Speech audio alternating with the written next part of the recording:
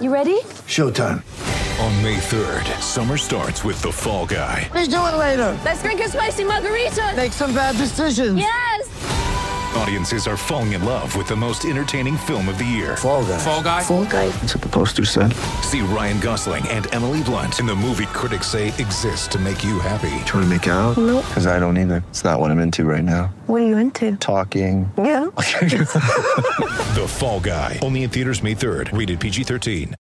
Now, the quiz question just before the break. Name the 5 players who kept a wicket for Australia between Rod Marsh and Ian Healy. A few guesses coming through. I won't read them out just yet. Suffice to say that neither have all 5 at this stage. Name the 5 players who kept a wicket for Australia between Rod Marsh and Ian Healy. 0457 736 736. Well, it was an exciting affair at Allianz Stadium last night to kick off round 1 of the Super Rugby season. 25,000 fans witnessed the Brumbies notch their 9th straight win over the Waratahs, 31 points to 25 in the end. Eddie Jones was in attendance, and I'm sure he saw plenty he would have liked. Now, Christy Dora is a rugby writer for The Raw. You hear him a lot on this network. He enjoyed it too, I'm sure. He was at the game, and he's on the line right now. G'day, Christy. Hey, great to join you after, an enjoyable, entertaining affair on Friday night. Just sort of looking at it more broadly from a fan perspective and a fan engagement perspective, it's probably the type of match they needed, didn't they? Featuring the New South Wales-based team, the biggest market against the most successful franchise in the Brumbies. 6 tries in the end, but importantly, a ball in play and some exciting football. Yeah, there was plenty of ball in play, great tries, particularly from the Brumbies, but we saw a whiz kid. And that whiz kid is Max Jorgensen. He's the son of Peter Jorgensen, who played for the Wallabies and very quickly went across to the other code, rugby league, and made a name there. But we saw an 18-year-old who'd had a fair bit of expectation coming into this game really deliver, and he just looks so composed and mature, hardly put a foot wrong. And on the other side of the coin from the Brumbies, Corey Toole.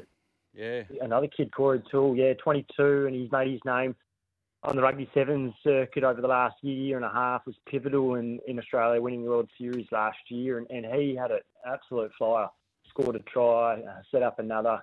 And it's those sorts of things that can do a lot for the game. And the Waratahs and Australian rugby probably would have hoped that New South Wales won, but more than anything, they wanted a good game, and we saw that last night. It was great, wasn't it? Max Jorgensen, a couple of tries. He's hyped. His old man was hyped as a teenager as well. And we're starting to see this talent come through. And there's a real fearlessness about this next crop as well. And, you think about, Ben Donaldson and Tane Abed and some really good young players that have had a bit of Wallabies experience under Dave Rennie. And I think the future looks bright for the game in this country. The future looked bright 2 years ago. We saw a really talented crop of players in 2019 come through. Like and they Patea and these sorts of guys, yeah. Yeah, but they made the under-20s World Cup final, and that was the first time in a long, long time that the under-20 side, the junior Wallabies side, had done anything. Before that, they were hardly making it out of the pool stages.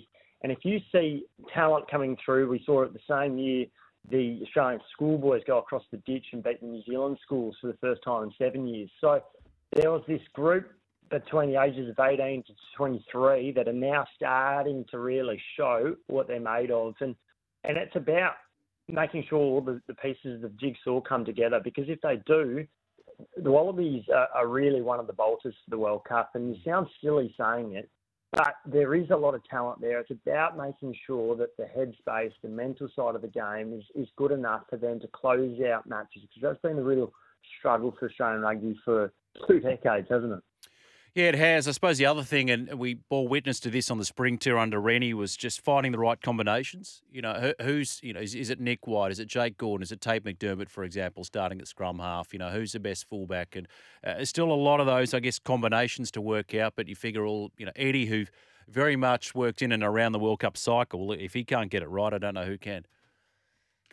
Yeah, you're right. And we saw the Waratahs last night. They probably looked a little bit more clunky than the Brumbies. And you ask why? Well, the Brumbies rolled out a side. Stephen Larkham, I thought it was a smart strategical decision that he went with the combinations from the trial matches. Guys that have been training next to each other for 4 or 5 months.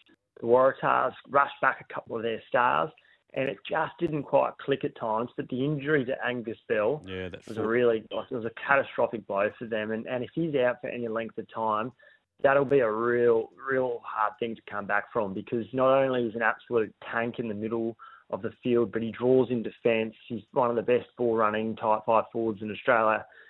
Looks like he might have re-aggravated that toe injury or foot injury that we didn't get much clarity about last year, but it kept him out for about 5 months of action, most of the test season. So that's the real concern coming out of last night. But yeah, we saw spark from Tom Wright, who's the incumbent Wallabies fullback.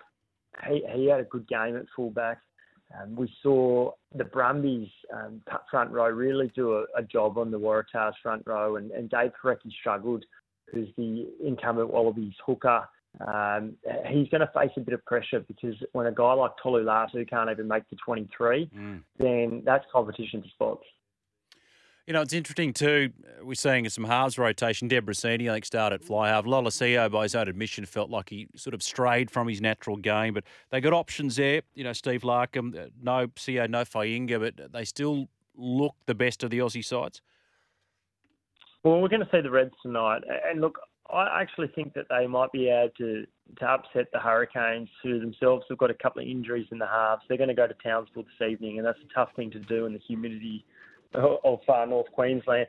But you're right, the Brumbies do look the most balanced side when they've got a proven test combination in the halves. But they're packed. If you're going to beat New Zealand, you always have to get at least parity up front, and they're the side that have real depth in the second row particularly. But in the back row, you've got guys like Rob Dallatini and Pete Samu. You've got James Flipper last night coming off the bench. You won't see that happen too much throughout the year, but Alan Alaalatoa, who's been spoken about as a potential Wallabies captain under Eddie Jones. It's got a lot of depth. It's exciting. And really, if the Brumbies can continue their dominance, and Eddie Jones won't go too far away from what Dave Rennie was criticised for doing, and that was having too many Brumbies in a side. But World Cups are generally built around a team or a franchise that is particularly strong, and it was a good start last night from the Brumbies. It was. You mentioned there the Queenslanders. You know, if they're going to jag one, surely it's in the sticky heat of North Queensland. It's quite the climactic adjustment for this Hurricane side. But Tate McDermott at half, all the talk about Noddy's young son, Tom Liner, at 10. Have you seen much of him play? Is he a chip off the old man's block? What can you tell us about him? Well, it was about 13 months ago that Andrew Slack, the former Wallabies captain, called me and said, "Hey, did you see how good Tom Liner's kicking game is?" He was pinpoint right from the start. The kickoffs, his skills out of hand was great. We didn't see much of him last year because he was playing club rugby, and this was an 18-year-old at the time. He's now 19. He's very talented. He's got skills, more skills than most Australian players that have been playing for 5 or 6 years. The concern about him is physically. Can he back up? Can he really, against the physical nature of New Zealand, when you've got guys like Artie Sevilla coming out of the line looking to smash him, can the 19-year-old who hasn't played all that much rugby against men stand up to it? We're going to get a good indication tonight. And even if he doesn't necessarily succeed, I think it's a great selection by Brad Thorne because his ceiling is very, very high. Why not? Give him an opportunity, see how he's going. He's going to have guys like Hunter Paisami, a Wallaby outside him, Tate McDermott, the co-captain, but also a guy that likes to challenge the line, keep the defences either side of the ruck, guessing. I think it's a good option. And if he can take it, well, you never know. And the Reds really need a 10 to command this side around because in the absence of James O'Connor over the last couple of years when he's been injured, the Reds have fallen in a massive heat. So it's a big challenge for him tonight. And Eddie Jones is going to be up there at Townsville watching. And I reckon he actually was pivotal in Noddy's son, Tom Liner, getting across the line from the selection point of view. Okay. He saw him at Narrabri. Yeah. And he would have seen he'd come through the English pathways after 8 years being in England. He would have had many conversations with Michael Liner. I can just see that there's an Eddie Jones selection here. Unfortunately, no Sully Vunivalu, and I know that Eddie is a big fan of him. He's a big fan of most rugby league players, let's be honest. But Vunivalu is the sort of guy that can strike fear in an opposition because of how powerful an athlete it is.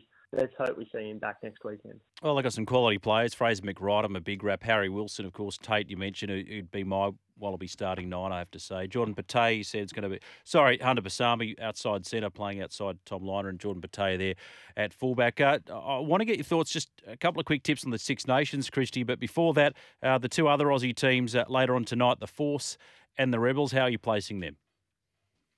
Well, I'm 2 from 2 tonight, so I'm excited coming into these few matches. But the Rebels, they don't look like they've got all that much about them. They're missing a few test stars. They're missing a couple of guys like Matt Phillip and Rob Leota. They're Wallaby forwards who do a lot of the grunt work. But they've had a lot of time together, and they've had a good pre-season. They've had a fly half there who now no longer has Matt Tamula there or James O'Connor when he was up at Queensland and coming through as a teenager. It's his side now. And I'm excited to watch how Carter Gordon goes because he's a bloke that has had raps on him for 5 years. He's now 21, 22. He's been in and around the Super Rugby program for a while. He's a guy to watch out for. Great boot, good out of hand, and he's probably the most physical 10 out of the lot in Australian rugby and has been for a long time. I think the Rebels are going to pip the Force because following the injury to Isaac Rodder, they are very light for test quality players. I don't know if they've had a long enough time together to work in some of the systems that their new coach Simon Cron wants, but this is a game neither side wants to lose because it's a long, long road back if they can't manage to take these sorts of wins with them. So I think the Rebels by maybe 10 points. Okay. We'll wait and see. And Paramat on the text liner says, well done having a rugby segment, Jules. Hearing the Tars starting to look good as me thinking I might start following them again, being a pretty dry run lately. Stick with them. There wasn't a lot of expectation on New South Wales last year. A bit more this year. Darren Colburn's second year. And he did ask me last week, can he touch upon the Six Nations? Italy, Ireland, Wales, England. That's going to be an absolutely massive game. And then France and Scotland. Just on Ireland's deserved World Cup favourites, Christy? Well, they haven't been past the quarterfinal of the World Cup, and it's a great shadow just hanging over them, isn't it? Can they handle the expectation this time? I think they can. Who would they prefer to face in a World Cup quarterfinal? Would they prefer to face a French side or a New Zealand side? Because that's what it's likely to be. I think they would probably prefer to face the All Blacks, despite the fact that they've just beaten the French. I think France at home is going to be a really, really tough proposition.